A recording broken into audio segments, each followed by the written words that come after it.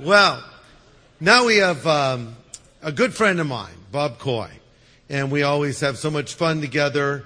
But, you know, Bob has just been gifted by the Lord in an unusual way, I have to say. God has called him to pioneer a church in Fort Lauderdale, Florida. He started it 23 years ago, and he claims to have 19,000 members. Now, you know what?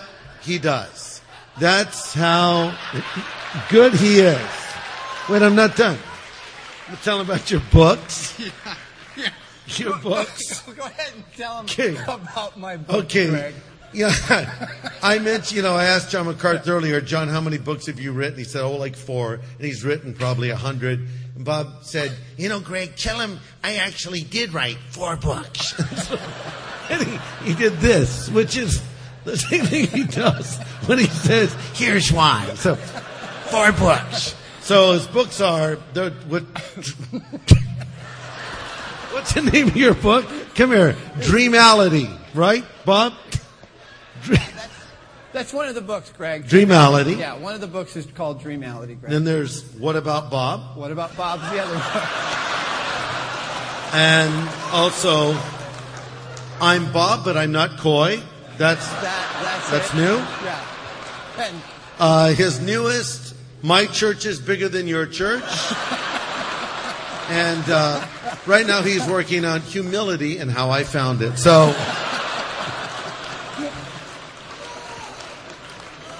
here's a free t-shirt. I asked Bob, I called him earlier. I said, Bob, do you believe in free speech? He said, yes, I do. Here's why. I said, it's okay. Just, do you believe in free speech? He said, yes. And then I said, good, come and give one. So here he is. Bob Coy.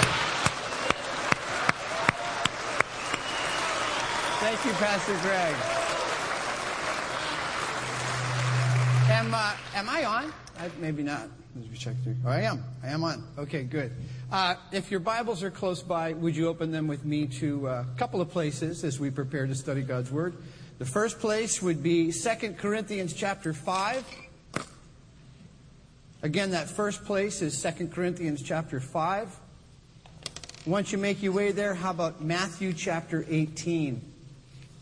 Matthew chapter 18. I'm going to be serious today. I don't know why you're laughing at that.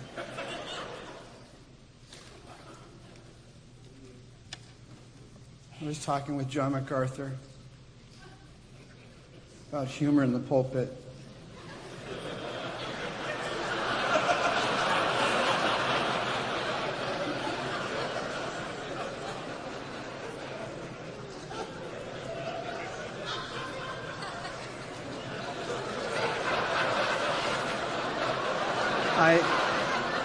And I know that my first 14 words are really important.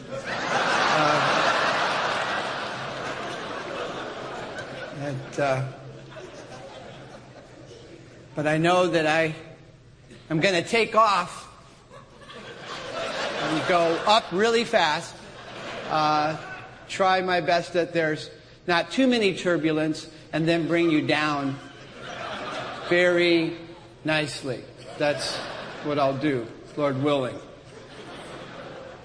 No, sincerely, I'm really honored to be here. And of course, everybody is. There's a couple of guys that deserve to be here. And the rest of us are still wondering why we're on the list, Seriously, the likes of John MacArthur and Chuck Swindoll, these are like the, surgical tools that God uses. You feel like you're in this, wow, look at that knife God uses to cut away and, do that wonderful work. I feel a little bit more like a spoon.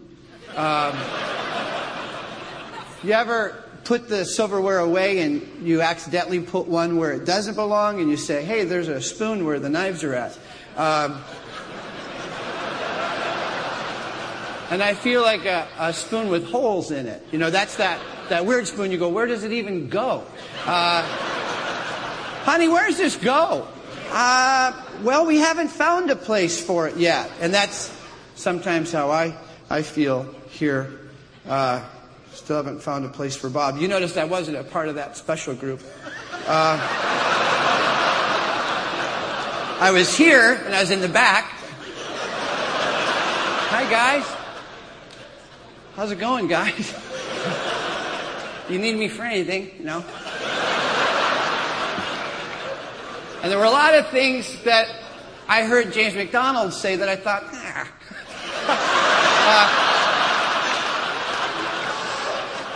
probably would have said that a little differently, you know, so.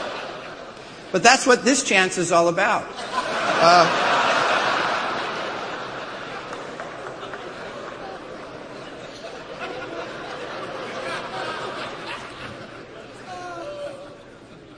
I was asked to speak specifically on evangelism and creativity through preaching.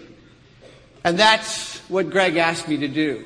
I thought the subject matter was bizarre and strange for a Preach the Word conference. But then again, all these guys are like my older brothers, you know, so I got to submit. Anyone who's older than you just go, you don't ask a lot. You go, okay, if that's what you want me to do. Even though I think the subject matter is just strange, bizarre, and unusual at a conference like this, I'll do what Greg asked me to do. And he said that to me several times. Now, you do this. And I said, okay. So, let's pray. Father, we're so thankful that as a family we can gather together in your presence and by your grace grow. Certainly you know our desire. We truly, truly want to make a difference where we live, where we work, and for so many of us, where we preach. So please, God, may your word so penetrate our very heart with these truths that we return to those congregations, to those Bible studies, to those home groups, ready and waiting to deliver the goods. Thank you, God, for granting us these goods. Thank you, God, for giving us a place in your family. Thank you, God, for this opportunity. In Jesus' name we pray. Amen. Would you look at your finger sincerely? Your index finger? Go ahead, look at it. I mean it. Look at it. Okay, here's what I want you to keep on looking. No, you're looking at me. I want you to look at your finger. See that print? That's yours. You say, Bob, of course it's my print. No, consider that sincerely that the imprint of that finger is exclusively yours. Nobody else has that print.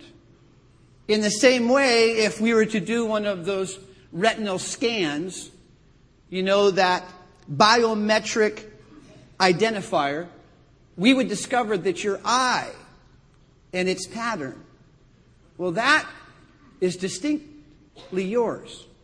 Nobody else has your eye pattern. No one else has your fingerprint. If we took a DNA test, you know what we discover? We discover truly, truly, truly there is really only one of you. And just recently, and I couldn't help but note this report, veins could replace fingerprints as security form of ID. Even the way that your veins course throughout your body, it is unlike anyone else. So, you ever wonder why? I have a suggestion. See, God knows that you can touch somebody like nobody else can touch somebody because that's your touch, reaching out in His name. God knows you'll see something that nobody else will see. You understand? That what you see is not necessarily going to be the same thing that I see.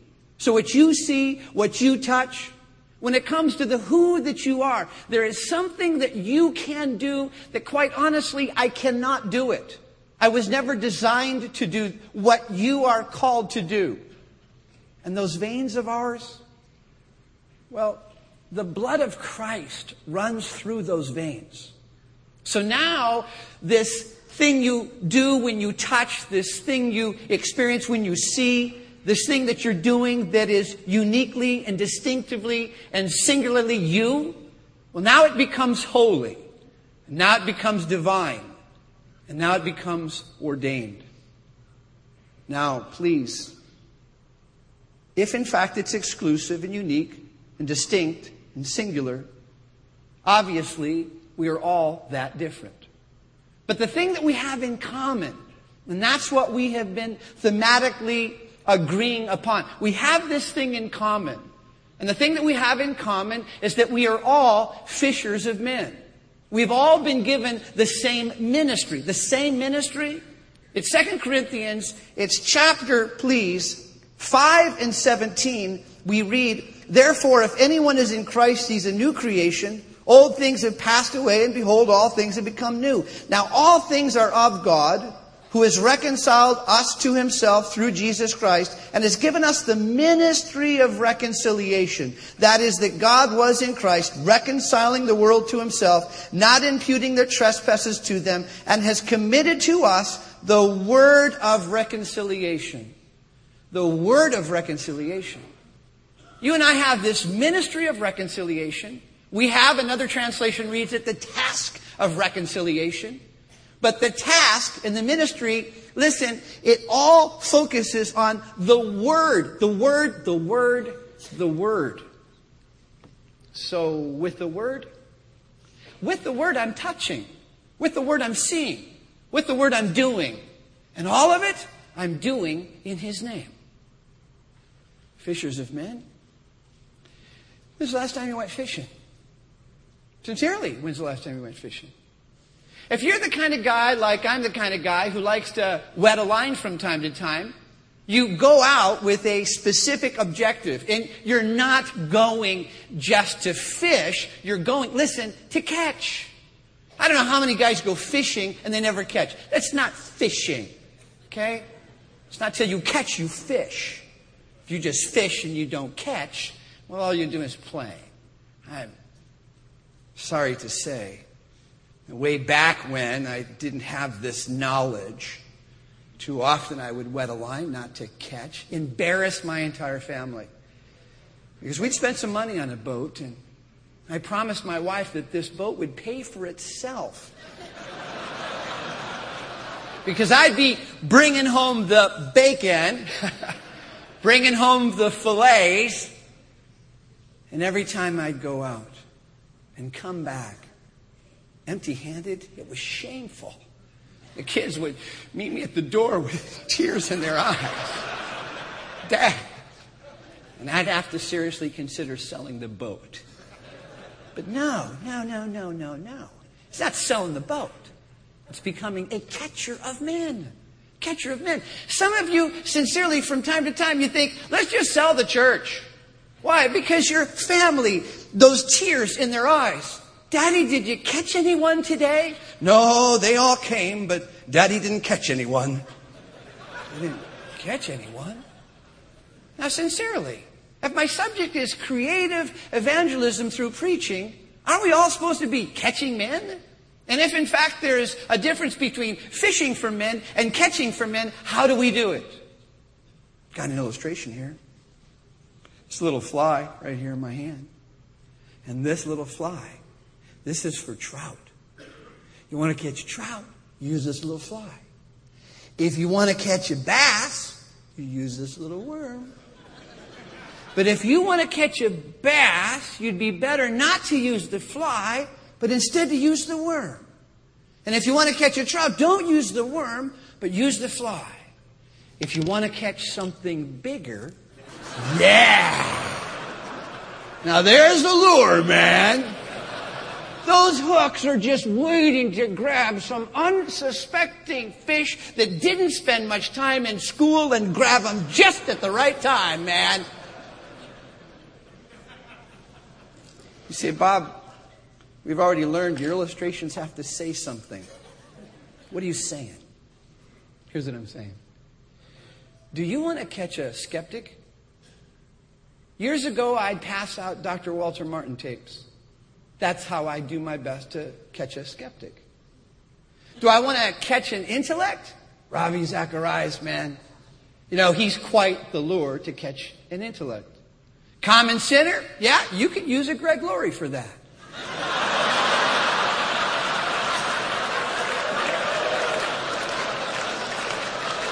You could.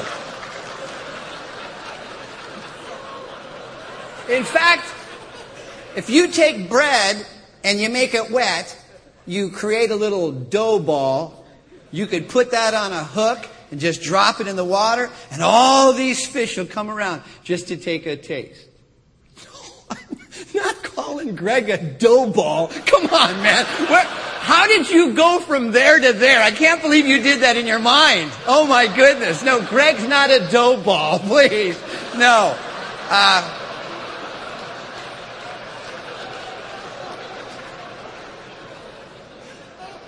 No. What I'm saying is that each one of us have been created that we might be the best that God created us to be. Authenticity. Do you know that that's what the next generation is looking for? Why play a game trying to be somebody else? Because if play the game trying to be somebody else, quite honestly, I know how easy it is. I know how easy it is. But if in fact I've got this print, if in fact I've got these eyes, if in fact I've got these veins, if in fact I've got that DNA, when's the last time you celebrated the fact that God made you to be you, but there is somebody you're supposed to catch? You were caught. Remember the first time you said to somebody else? It's just something they said and it caught my attention. And I had to come back and I had to hear him again. What caught your attention? Something caught your attention. And because something caught your attention, you found I was hooked, man. I had to keep on coming back. That church just continued to, man, let me tell you something. What they were throwing out, we were eating. You know what happened? We found ourselves drawn to. This man did. The authenticity years ago. Chuck Smith. Greg Laurie. Oh, there's a list of guys that truly did mold and shape my life that I will be eternally grateful for. But it's been said about my senior pastor, Chuck Smith. I'll say it again about Greg Laurie. Authenticity, genuine. Chuck is ministering to hippies. Is he not authentic? Being who he is rather than becoming what they are? He never determined to make himself cool or hip or connect or relate. Chuck just was Chuck. And because he was just Chuck, most of us looked on and said, that is so authentic, that is so genuine. I need to pay more attention to that. Oh, I'm so thankful and so grateful he didn't try and be more groovy, if you know what I mean. Can you imagine Ravi Zacharias with like a tattoo? The next time he shows up to speak, he's got like his shirt torn off and tattoo or a nose ring. John MacArthur with a nose ring.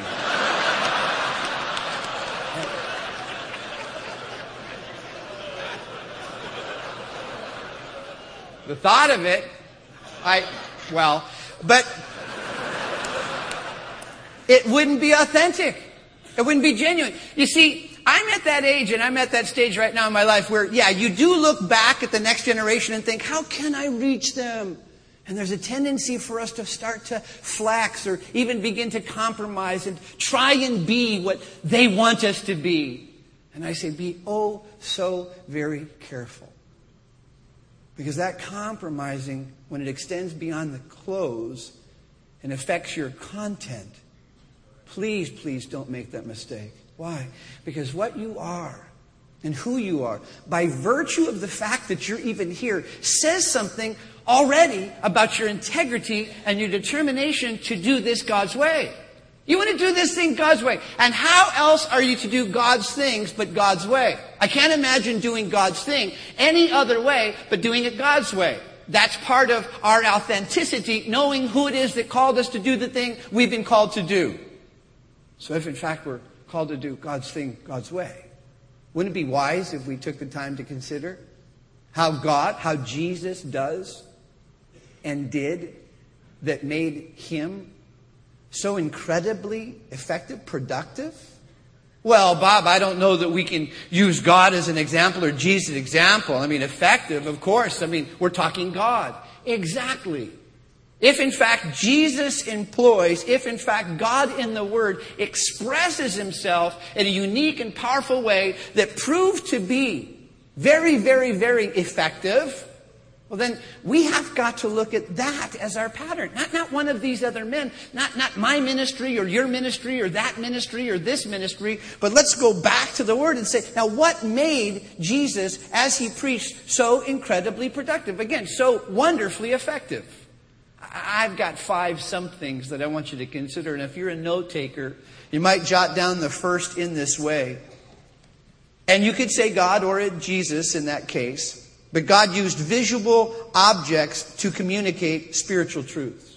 I'm going to say that again. God used visual objects to communicate spiritual truth. Now, I know already there might be a few of your little spiritual antennae going up. Did he just suggest? I didn't just suggest it. I'm telling you it's so. And the proof of that, my friend, is from Genesis to Revelation. God used PowerPoint? Bob, please. Let me tell you something. In the very first chapter of the book of Genesis, he's flinging planets into place. Is that not a powerful point? Do the Scriptures not say that the heavens declare the glory of God? I mean, think it from that standpoint. And as you move a little further in the Scripture, what do you find? Well, some of these you can turn to later, do a little homework. I'll draw your attention to one specifically, but just jot down Jeremiah 31:1. Most of you, or at least some of you, are familiar with the fact that God calls Jeremiah to go buy a sash, a linen sash, and put it around his waist. Some have suggested that this was the equivalent of a pair of underwear. Now, that's not to go across that line. But that is to say, whether it's a pair of underwear or a waist sash, he wears this thing for an extended period of time, and then he's told to not wash it, but instead hide it under a rock. He's to hide it under a rock, and then the Bible says, and then wait many days. I don't know if we know exactly how many days are, but he waits so many days that when God calls him to go get that sash, when he pulls it out from underneath the rock, it is now mildewed and ruined. And now God says, here's what I want you to do. I want you to take that pair of old, mildewed, filthy undies, and I want you to stand before Israel and say, guys, this is the illustration. Now, even as I get this far, you're thinking, wait a minute. And I'm saying, wait a minute. Jeremiah, didn't God say, go down to the potter's house? I want you to see him fashion a pot, and while it's marred in the potter's hand, I'm going to speak a message to you. Doesn't the Bible teach, and now if I can draw your attention to Matthew chapter 18, that there is this conflict going on between the disciples as to who is the greatest? And in Matthew 18:1, we read, at that time the disciples came saying, who then is the greatest in the kingdom of heaven? Then Jesus called the little child to him, set him in the midst, and said, assuredly I say to you, unless you are converted and become as a little child, you will by no means enter the kingdom of heaven. Therefore, whoever humbles himself as this little child is the greatest in the kingdom of heaven. And whoever receives this little child, in my name receives me. Now, would it have been easier for Jesus just to say, guys, imagine with me for a minute a little boy. Just imagine. And everybody could even, imagine a little boy. Okay, we see him. Okay, now imagine, as you're dialoguing who's the greatest, that this little boy is going to stand in front of me, and then Jesus walks over, okay guys, here I am. Hey, boy, stand in front of me, imaginary boy. And now there's nobody there, and Jesus does this study. Do you understand that it has the impact, it has the power, because as they're dialoguing as to who's the greatest, and they're all thinking positions and titles, they're all thinking who has money, who has authority, Jesus goes, oh, stop. Oh, this is perfect. Get over here. Look, come here. And this little boy walks to a big brown eye. See this little guy? Guess what? He's greater right now. And everybody, oh man, this is a powerful thing he just did. You don't think it stuck a lot longer? Because it was not, imagine a little boy, but it was, hey, let's take a look at the little boy. Now, here's what they say, those who study this. They say that your level of comprehension increases with a visual object 400%. 400%. So if it actually increases 400%, and I have been given by God the responsibility to teach something that people remember. I want you to remember it. How can I be more effective on His behalf? Not concerning myself with what you think, oh, Bob's going to use an illustration. I just used an illustration. We had the lure, we had the little worm, we had the little fly. That bother you? Some of you ready to leave? That's heretical. He used a worm and a fly and a lure and showed it and had a hook. No, here's what I'm hoping happens. I'm hoping that every time I use an illustration, the next time you see that illustration, your mind's going to be taken right back to the Word of God. Why? Because the world is a visual world. And the visual is going to matter more. Now, I would imagine a handful of times, a few of these, I guess, specifically Hebrew prophets, would that God rather did say, why don't we just imagine this? When Hosea is asked to marry a prostitute, I'm sure he could have said to God, can we just do like a figurative lesson? Instead of having me actually go marry this prostitute, can we just say, hey, Hosea, why don't you go marry a prostitute, but don't really? I would imagine that illustration would go over a whole lot better. Imagine I did, but I didn't. No, what happens is he actually engages in relationship with this woman, and as she leaves, and as he has to go buy her back, everyone sees her.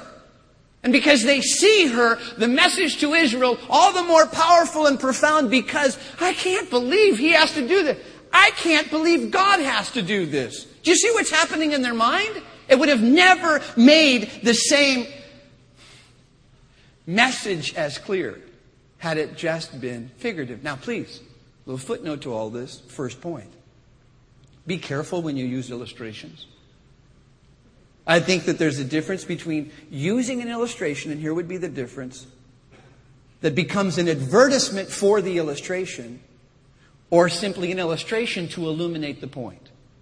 In other words, I want every illustration I ever use that appears to be an object lesson to take everyone back to the Word of God. This is exactly what happened with the little boy. And what happens in the case of this little boy is that after the fact, each time anyone sees a little boy, they go, you know what? Jesus taught us something that was so radical and so absolutely uniquely different. He said that the greatest in the kingdom of heaven was like a little child. What did he mean? And that's what they're meditating on. They're not meditating on your illustration. And let me also add to that, in this day and age of economic stress, if your illustrations cost something, you're going to lose half your congregation as they just look on and say, who bought that? And who gets to keep it? You know what I'm talking about? I heard of a guy who had a Ferrari on his stage. And I'm thinking, that's an expensive car to rent if you're going to rent it. But if your church is going to buy it, who's going to be driving it next week? And my mind went everywhere other than his illustration. Now, that's probably a weak comparison, but let me just say, you just show them something. Can I give you a few of my last few weeks? My son has a little metal detector. And right now, on Sunday mornings and Wednesdays, we're going through the book of Genesis. And when I talked about Eve seeing this fruit that was good for food, that was pleasant to the eyes, I grabbed this little metal detector and I said, do you know that everybody has a satisfaction seeker? And that everybody's looking for something to satisfy? But do you know that the enemy wants to put fool's gold in the field? And that what will happen is that you're going to be looking for love and you're going to go for lust instead? You're going to be looking for something that has value. You're going to find yourself going for something that doesn't have value. Now, when I do that kind of illustration and everybody looks on and they see, now, again, retention, comprehension, I pray that it increases. But my focus is not whether or not you have a metal detector. No, my focus is this fact: you have a spirit that is seeking, and I don't want you to get easily ripped off. When we did creation, I had a little Ken doll, and I set him on the pulpit, and I talked about the term image and likeness, and how in the Hebrew the word image implies one thing, but likeness means another. I said, what's the difference between image and likeness? I said, well, what is the what? The other is the, it's very interesting to me that what is God clothing himself in human flesh. Think of all of what he could have come to earth in form of. He chose to come to earth in the form of a human being, and not only a human being, but a little baby human being.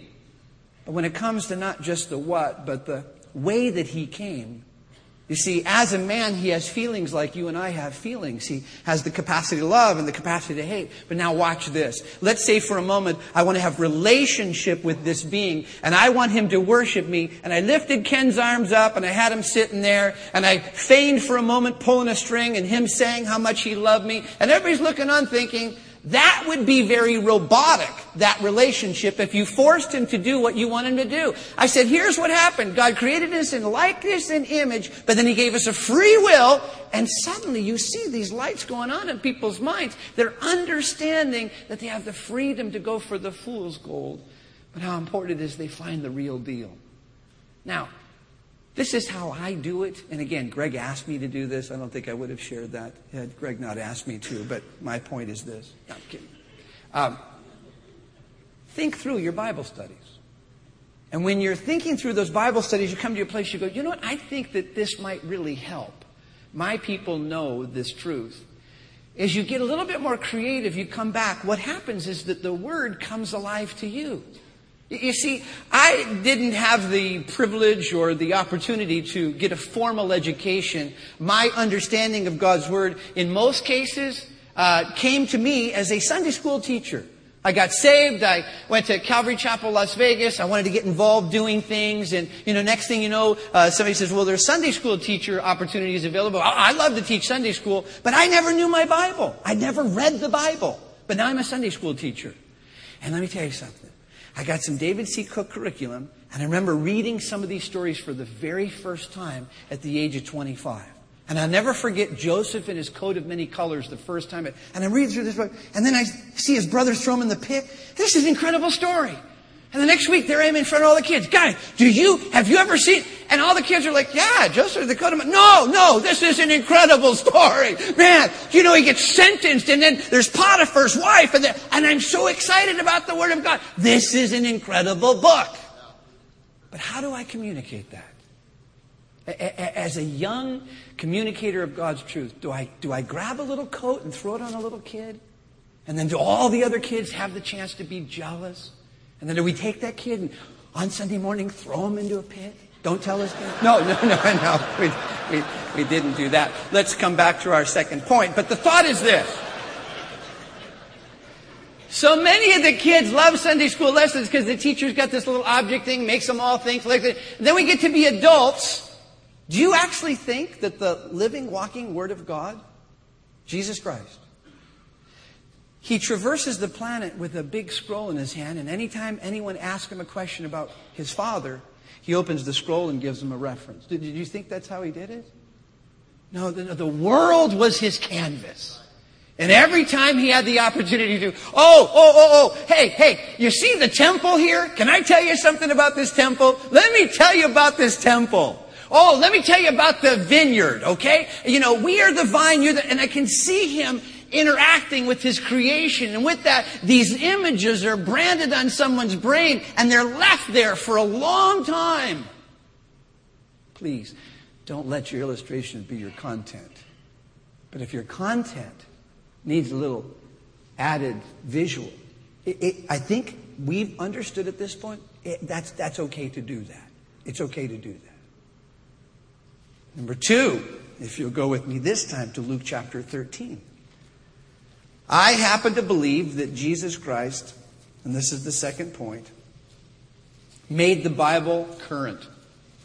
What do I mean by make the Bible current? Well, of course, there were teachers of his day. He oftentimes referred to those teachers of his day. You've heard it said, you've heard it said, you've heard it said. And what he would do is take what was said by the letter of the law and give to everyone who is willing to understand the spirit of that truth. As he's doing this, of course, and teaching them, course in time, now specifically Luke chapter 13, we read there's a bit of a conversation that comes up. And the conversation that comes up has to do with Luke chapter 13 and 3. I tell you, no, but unless you repent, you will likewise perish. Or those 18 on whom the tower in Siloam fell and killed them, do you think that they were worse sinners than all the other men who dwelled in Jerusalem? I tell you, no, but unless you repent, you will all likewise perish. Now, the context of what's happening here, and I probably should have started the first verse, I apologize. Let's do that. There were present at that season some who were told him about the Galileans whose blood Pilate had mingled with their sacrifices. And Jesus said to them, do you suppose that these Galileans were worse sinners than all the other Galileans because they suffered such things? And then he continues. Come on, back up. There's these Galilean insurgents. They're resisting and rebelling. Rome crushes a heavy foot. And now people who are observing the life of Christ and how uniquely different he is, they approach, hey, we have a question to ask you about these guys who Pilate evidently, crushed underfoot and mingled their blood with sacrifices. What do you think about that?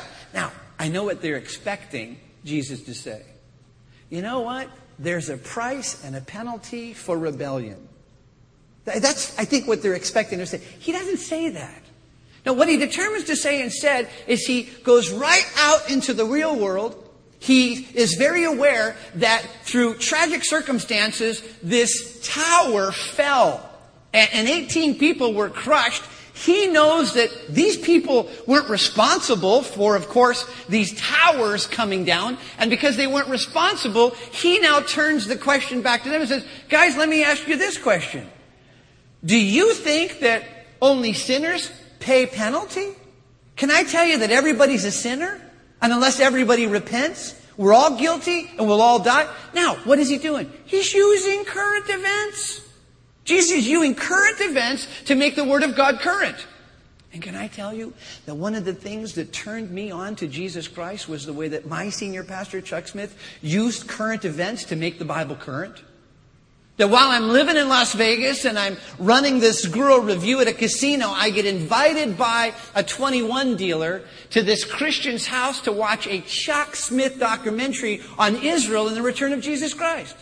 And I find that this girl is attractive enough to follow just about anywhere. And I think, all right, I'll watch this documentary, I'll have an opinion, and with that opinion, I can gracefully exit and continue on in my pursuit of her for other reasons than getting to know her God. But here's what happened.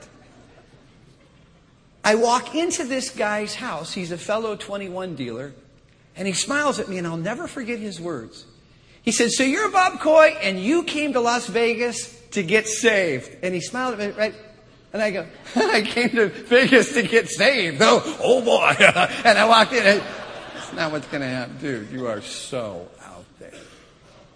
And they made us a beautiful breakfast, flipped on this documentary. And while Chuck Smith in Israel is talking about the Bible and current events and all the things that are happening in the Middle East, I'm just looking and going, oh, wow. Oh, whoa, whoa, whoa, whoa, whoa, whoa, whoa.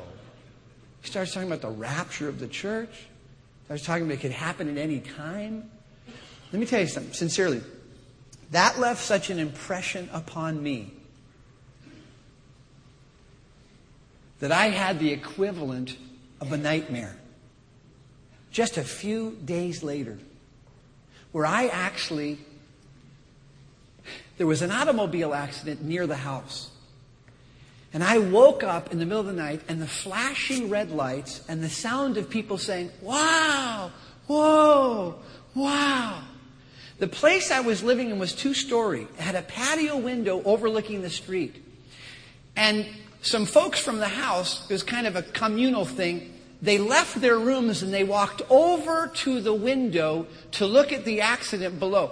I sit up in my bed and I see these silhouettes, these white robes, and I see this flashing red light, and they're saying, wow, it's happening. Wow, something to that effect. I screamed, what? What's happening? Is it now? Is it going to happen now? What's happening? And I'm convinced that the rapture has happened. I'm left behind. Some people are in the transitional form. And as they're on their way up, it's a true story. They said, and one of the girls turned, no, there's an accident out in front of the house. We're just watching.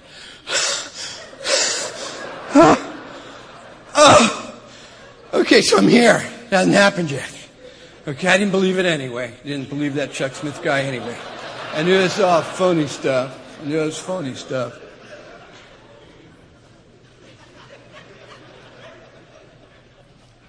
If somebody comes to your church and they hear you preach, is there going to be a connection with what's happening in the real world with what's happening in the Word of God?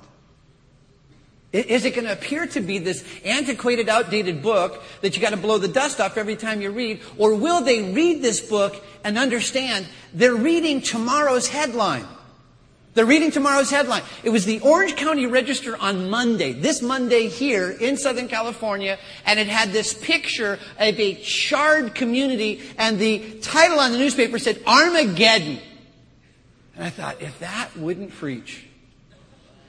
Wow, well, that's an incredible current event to draw right to the Word of God and then say to your congregation, guys, this didn't happen, not the real one. But let me tell you something. The reason that the governor used that term is that is what someday will happen, according to this Word. And everybody goes, oh, okay, all right, maybe. And then maybe the next time there's a forest fire that crests somebody's home or gets near someone's community, there's people making their way to church thinking, you know what? This thing's getting real to me. This thing's getting real. I'm starting to feel the heat here a little bit. Why? Because you brought the Bible into their world. And because their world is something that's dealing now with the economy and the government. All these things are happening. I'm hoping that you're preaching to the sufferer in your church, because then you'll always have an audience. It's somebody suffering right now in your church. And if you approach the text and you're working your way through and you don't connect it to real life, then they don't think it has any meaning to real life. So there has to be that connection. Jesus is using a current event. Goes, guys, let me just remind you, that tower that fell down killed 18 people. Nobody's right. If you don't repent, you'll pay the price. And I just want to use that illustration and this illustration to remind you, everybody has to repent. Everybody has to repent. Can I make sure that everybody has to repent? And make sure everybody knows that. Number 3, if you'd make your way with me this time, Matthew chapter 12. Matthew chapter 12. And in Matthew chapter 12, take a look with me. Verse 24. The Bible says, now when the Pharisees heard it said, this fellow does not cast out demons except by Beelzebub, the ruler of the demons. And here's what I want you to underline. But Jesus knew their thoughts and said to them, every kingdom divided against itself is brought to desolation, and every city or house divided against itself will not stand. If Satan cast out Satan, he is divided against himself. How then is his kingdom stand? Now, please note what is happening in the text. There are people who are criticizing Christ, criticizing the content of his message. And here's what I note. Jesus, and here's your third point, Jesus answers and asks questions that were never spoken. That's a very effective way to communicate truth, when you ask questions and then answer them because you know they're in the heart of man. Man is filled with skepticism about this thing called the church. And what we try and do on a regular basis is take away that concern or that curiosity by simply being so upfront and telling them, this is what we're about, this is what we do, and this is how we do it. And we know you're thinking this. How do I know they're thinking this? Well, because I tend to think a lot like the common man. Current event, what they're thinking, and now answering a question. Well, sometimes they ask it, sometimes they stay silent. You want another reference point for that same experience? It's Luke chapter 6 and 6. And if you have time to turn there, you could. Luke chapter 6 and 6. Look at the way that it reads this time.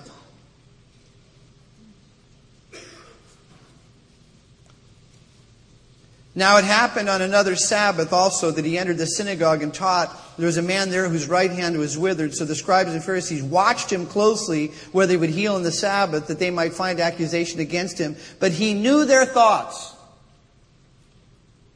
And he said to the man with the withered hand, "Arise and stand there." He stood and arose. And Jesus said to them, "I will ask you one thing. Is it lawful on the Sabbath to do good or to do evil, to save a life or destroy it?" Do you see what's happening again? He feels the suspicion in the crowd. He knows they're in error.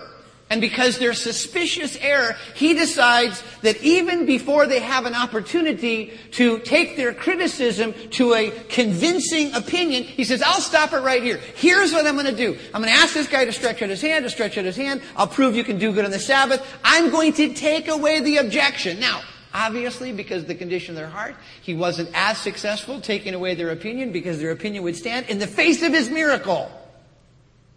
But he still knew what they were thinking. You've had this experience if you're a pastor, and I love when it happens. You've got your notes. I have notes. You've seen them.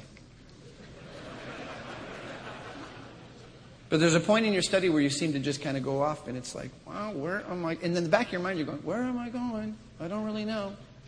And it might be a turbulent. It might be. It might be you're going to go on shaky ground here, and everybody's going to go, where did he go? I don't even know where he went. But there are other times where it's so spot on. And you say something with the authority of the Spirit that certainly has a foundation from the Word. But as you stretch out your own faith, just like the man stretches out his hand. Hey, stretch out your withered hand. Hey, you know what? I'm going to stretch out here now. I'm going to try something. You try something. What happens? Well, it's that very thing that you say. You come back to your notes. It's after the church service. You're walking through. Somebody walks over. You go, Pastor, did my wife call you? What do you mean? That thing you said. Just tell me. Did she call you? No, she didn't call me. I said, but that thing you said. I'm not really too sure what I said, believe it or not. Some guys a little less sure what they said than other guys, but what are you referring to? And here's what they do. They come right back to where you thought you were chasing a rabbit. You thought it was chasing a rabbit. No, for them it was a divine appointment, the divine God that put in your mouth at just the right time, the right thing. It was the answer to the question that they were asking. They say, man, I heard the voice of the Lord. Just like the woman. You know the gal, she encounters Christ, and when she heads back home, she says to the townspeople, Come meet. I think I found the Christ. Come meet him. He told me everything in my life I ever did. I'd never read that. I thought they had a dialogue about how many men she'd been with and whether or not she was with the right. I didn't know he told her everything that she ever did. But she saw it as, something happened here. I had some question as to whether or not I could ever have hope, ever go back, ever have relationship with God. And you totally answered my question. And how did he answer that question? And the amazing thing about how he answered the question, he actually answered that question by revealing her lack. By revealing her lack, he answered her question. Her lack was one of relationship. He answered her question by saying to her, hey, why don't you go grab your husband? I've got a few of them. And, I perceive you're a prophet. Yeah. Okay. Have something to say about my immorality, do you? Yeah. When Jesus said, who do men say that I am? I read this liberal scholar. He submitted that Jesus was actually asking to find out. You know, it's like...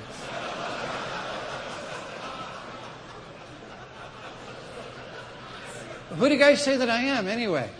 Some say you're John. No, I'm not John. Anybody else have any idea who I am? That's borderline blasphemy. No, Jesus is saying, hey, who do you guys say that I am? Now, why is he asking them a question that he knows the answer to? Because he wants to hear them. He wants to hear them. How many times did James go from this side to this side, say, all right, all right, all right? He's getting us engaged. James McDonald turned to you and go, say this to your neighbor. Say, I love you. Ricky, say, I love you to your neighbor. Yeah, say it to everybody, okay? Say right now, please, for my sake of, I don't do this as well. Yeah, say I love you. Say I love you to everybody, okay? Now, come on back. I don't do that as effectively as he does. I don't. I haven't mastered that one. But here's what he did. He engaged us. He engaged us in an experience that didn't make it just, hi, I'm up here and I'm behind a pulpit. I'm just going to read words. And I hope at some point we feel like we've enjoyed a relationship and communication that would cause you a desire to come back and hear me stand behind this box and talk some more. No. She says, hey, who do men say that I am? And you know, it's really interesting. When he says, hey, who do men say that I am? Caesarea Philippi, he's got this big, huge visual right behind him. He's got another PowerPoint right there behind him. And he's asking the question. He's having dialogue with his congregation. And they're going to go ahead and have an answer. And with the answer, he's going to have a chance to say, hey, Simon Peter, Simon Bar-Jonah, flesh and blood has not revealed it. But guess what? You got it right. You're the one who got it right. Wow, amazing thing. You ever give a chance through rhetorical conversation for your chance to amen, a chance for your church to amen the things that you know are true so we can just all agree together? Amen? You see what happened? I did it. And when I was talking with Greg about this subject, I said, well, Greg, what were you really thinking I do? He goes, well, sometimes, Bob, you explain to them, you don't really do a monologue, you do a dialogue. I said, how's that? He said, well, you're always asking questions of yourself and you answer them from the pulpit. And I said, I do? And he said, you do. You think I do? Yeah, of course I do. Here's why.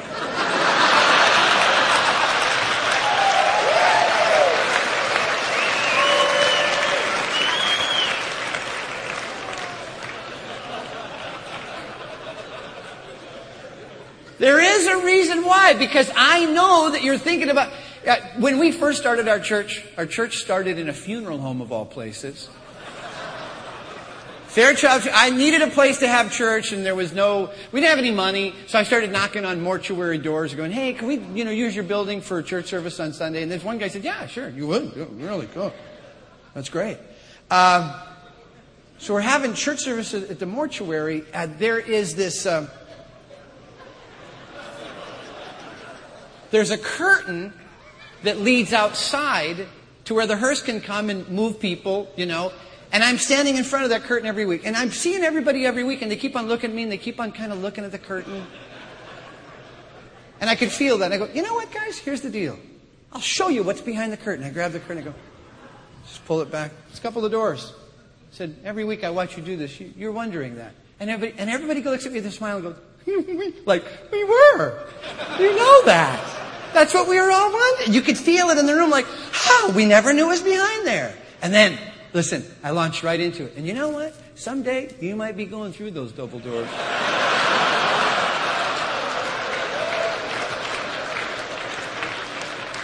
Illustration, right back to the word, man. Bring it back.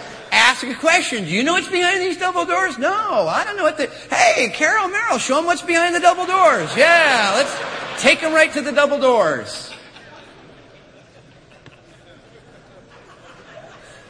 Don't be afraid of asking questions that you know people are asking, then answer it so you know what they're supposed to know and find out when I wasn't asking that. I never thought that. Well, you should have been thinking that, and that's why I asked it. Fourth, go with me this time, John chapter 7. And you know this one, and we're going to pick up the pace here. I'm almost out of time. But John chapter 7, in verse 37, and it links perfectly, I think, because it's my study, to what I just said. Jesus made people aware of their need. Here's John 7 and 37. On the last day, the great day of the feast, he stood up and he cried out, saying, if anyone thirsts, let him come to me and drink. Anyone thirsty? Is anyone in darkness? Is anyone looking for an escape? Is anybody hungry? The I ams of Jesus Christ are perfectly matched to every need I have. So He makes me aware of my need by declaring the I am of who He is. So when He says, if anyone's thirsty, now it's the last day of the feast. I think they had anything to drink for the last few days. I think a lot of people have had a lot of things to drink, but in their religious experience, with as much as they've had physically to drink, they still knew that there was a need. And because there's still a need, hey, if anybody's thirsty, thirsty? We've been busy feasting for the last half a dozen days. Why would we be thirsty? Here's what I'm talking about, a completely different thing. I know that you're dry inside. And if I make you aware of your lack, James has said, it's not a matter of felt needs, it's a matter of spiritual needs. These are all spiritual needs. But how do you make someone aware of their spiritual need? Well, you have to illuminate their understanding so that they get the difference between dark and light, so that they want to come to the light. The law of God is still a very powerful tool to remind people how serious a sinner they are. And you'd be very wise as a pastor to, on occasion, just reference Exodus chapter 20 and say, guys, can we make sure we get this right? There are 10 commandments. It's not now 7 because God was thinking, I got to be a little more understanding. We're now living in a different age, and I'm going to pull a few of these away, make it a little easier for you to get into the kingdom. No, He's got 10 commandments. He'll always have 10 commandments. When you take your church right into those 10 commandments, what happens? Everybody goes, wow. I don't do that, I don't do that, I don't do that. I've thought of that. I've thought of that a lot. Thought of that, I almost did that. Wow, I am a sinner. And when you reveal their sinfulness, what happens? Well, then they know they are. Last time I got a traffic ticket, long time ago, long years ago. But I'll tell you, I pulled on the airport property to drop off my wife just a few weeks ago. And one of Broward County's finest, pulls right up alongside. Now, my wife's only had one ticket in her whole life, and it was at the airport. Because it drops down to 15 miles an hour, and no one's ever gone 15 in their life. So it drops down to 15. She's going a little too fast. She gets a ticket. So as I'm turning the corner, she goes, better slow down here. Remember, this is the one place I got my ticket. And I go, yeah. Keep on going. This car, he's got this ram charge thing. It's like he stepped on the gas and his car spun around. My window's down, his window's down. He goes, hey, you want a $324 ticket? No, sir, I don't, sir. No, sir, I don't want a ticket, sir.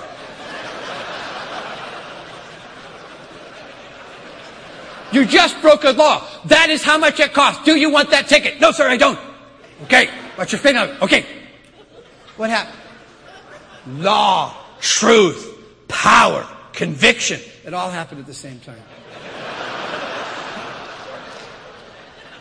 I pulled away, my hands at the 10 and 2 position.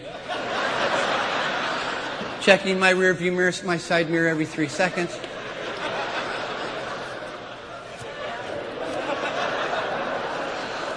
Thank you for the warning, officer.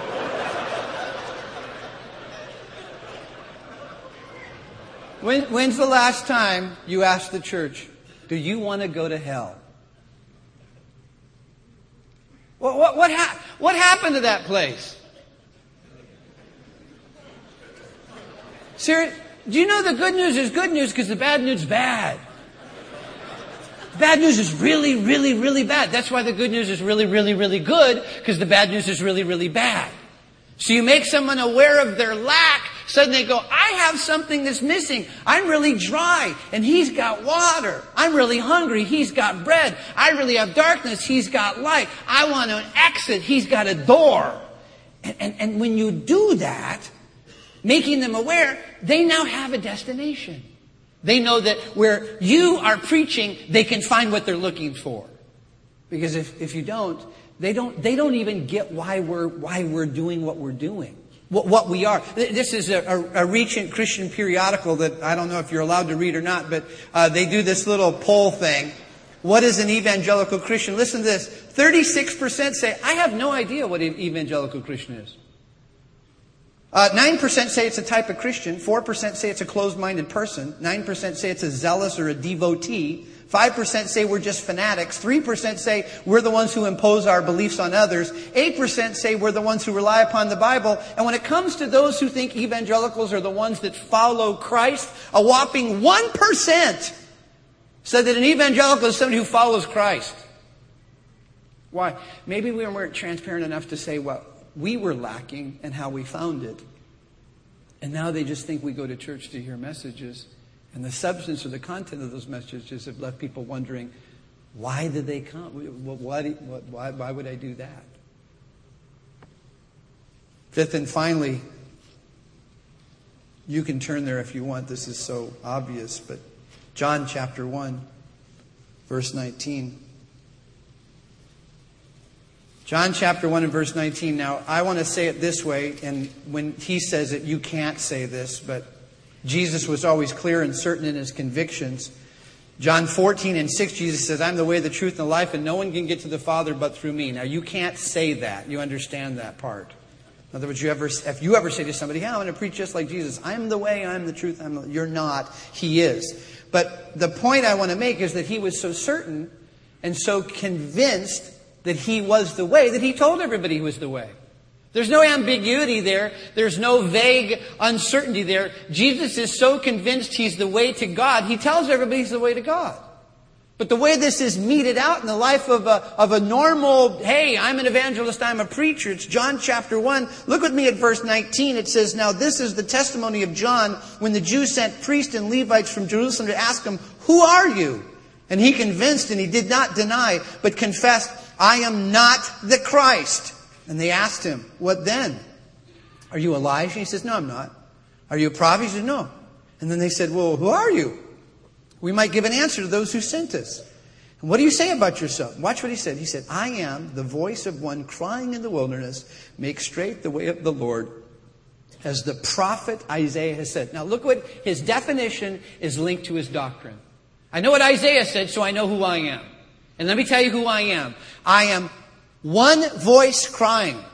That's what I am. I'm one voice crying. That's what I am. I'm one voice crying. That's what you are. One voice crying. I'm not the voice. I know who the voice is. I've heard that voice. But I am a voice crying in the wilderness. And here's what my message is. Get it straight. Get it straight. Be straight. Live that life. It's a straight and narrow path. And that's the one we're all called to take. You get that straight, you're going the right way. Now, the temptation, my friend, is to be somebody apart from your authenticity that wants to be somebody you're not, but you're not. How tempting do you think it was for John when they say, hey, are you the Christ? For him to say, well, if you think I am, you're not the Messiah, don't do that. Are you Elijah? Well, we've got some similarities. Yeah. Is that what you think I am, Elijah? Like a miracle worker guy? Is that what you think? Well, kind of. He says, no, I'm not. I'm not the Christ. I'm not Elijah. I'm not. Oh, here's what I am. I'm a voice crying. And I know that I'm a voice crying. And my message is specific, clear, concise. I'm telling you, it's time to be straight. It's time to get straight. I want you to be that clear. I had the honor and privilege just 2 weeks ago to be at Billy Graham's house. I was teaching at the Cove, and my fly partner was his grandson, one of our associate pastors, and I had done a devotional at the headquarters, and then I went over to the Cove to do the regular Bible studies. And it was Saturday, and Pastor Stefan, who's Billy's grandson, said, hey, Grandpa's in the mood for company. You want to go to the house? I said, I want to go to the house. See Billy Graham. Yeah, I do. So we drove up to the mountain house and kind of got in the back family room. And there's Billy at 90 years old as of last week. And we begin this conversation. And although his body is very frail, his mind is very alert. And as we start talking about the election, he, defaults to Wilkie and Roosevelt, and that heated, election.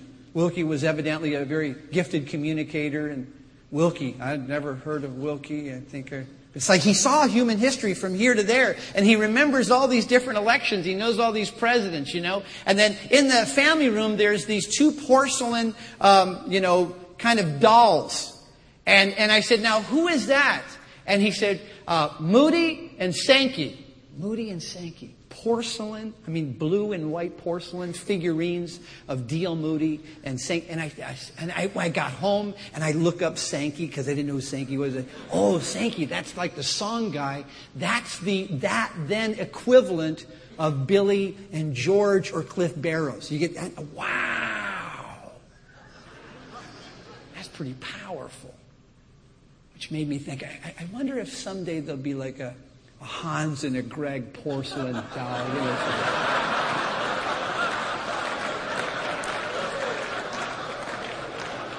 But it's a different thought, and I'm back to Bible study. But here's what I really thought. We're coming down the mountain, and what immediately comes to my mind is Paul writing to Timothy in 4 and 6 of the second letter. He says, I fought the good fight, I finished the race, and now there's a crown waiting for me. But then I triggered over to the first letter, fight the good fight. And I said to Stefan in the most sincere way, your grandfather's done fighting. He's fought the fight. He's finished his race. He's done now. He's done. I'm still fighting. I'm still fighting. You're still fighting. And there's a battle out there. There's something we have to... If I could live even a part of my life with the whole surrender that Billy Graham lived, I see him spending his life with one goal and one objective in mind. And now he's done. He's done. He's waiting to go home and get his crown. And because we had the chance to go through the library just outside the headquarters, the Friday before the conference, I get to the end of the library, and the guy who's doing the tour for us says, since June, 815,000 people have come through the Billy Graham Library. And listen to this.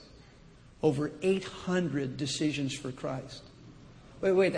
800 decisions for Christ.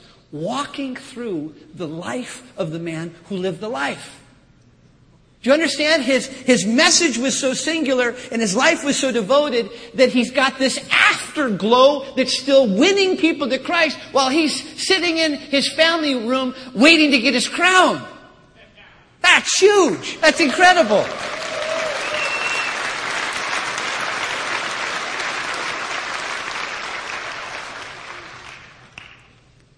So my charge, preach the word.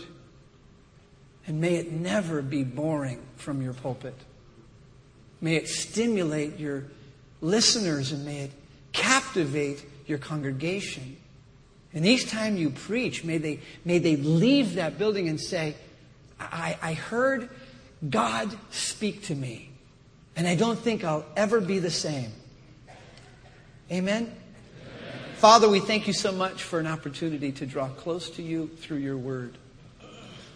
And Lord, we would go back to our opportunities to teach it with a spirit and a sense of creativity. Lord, we would never want to compromise.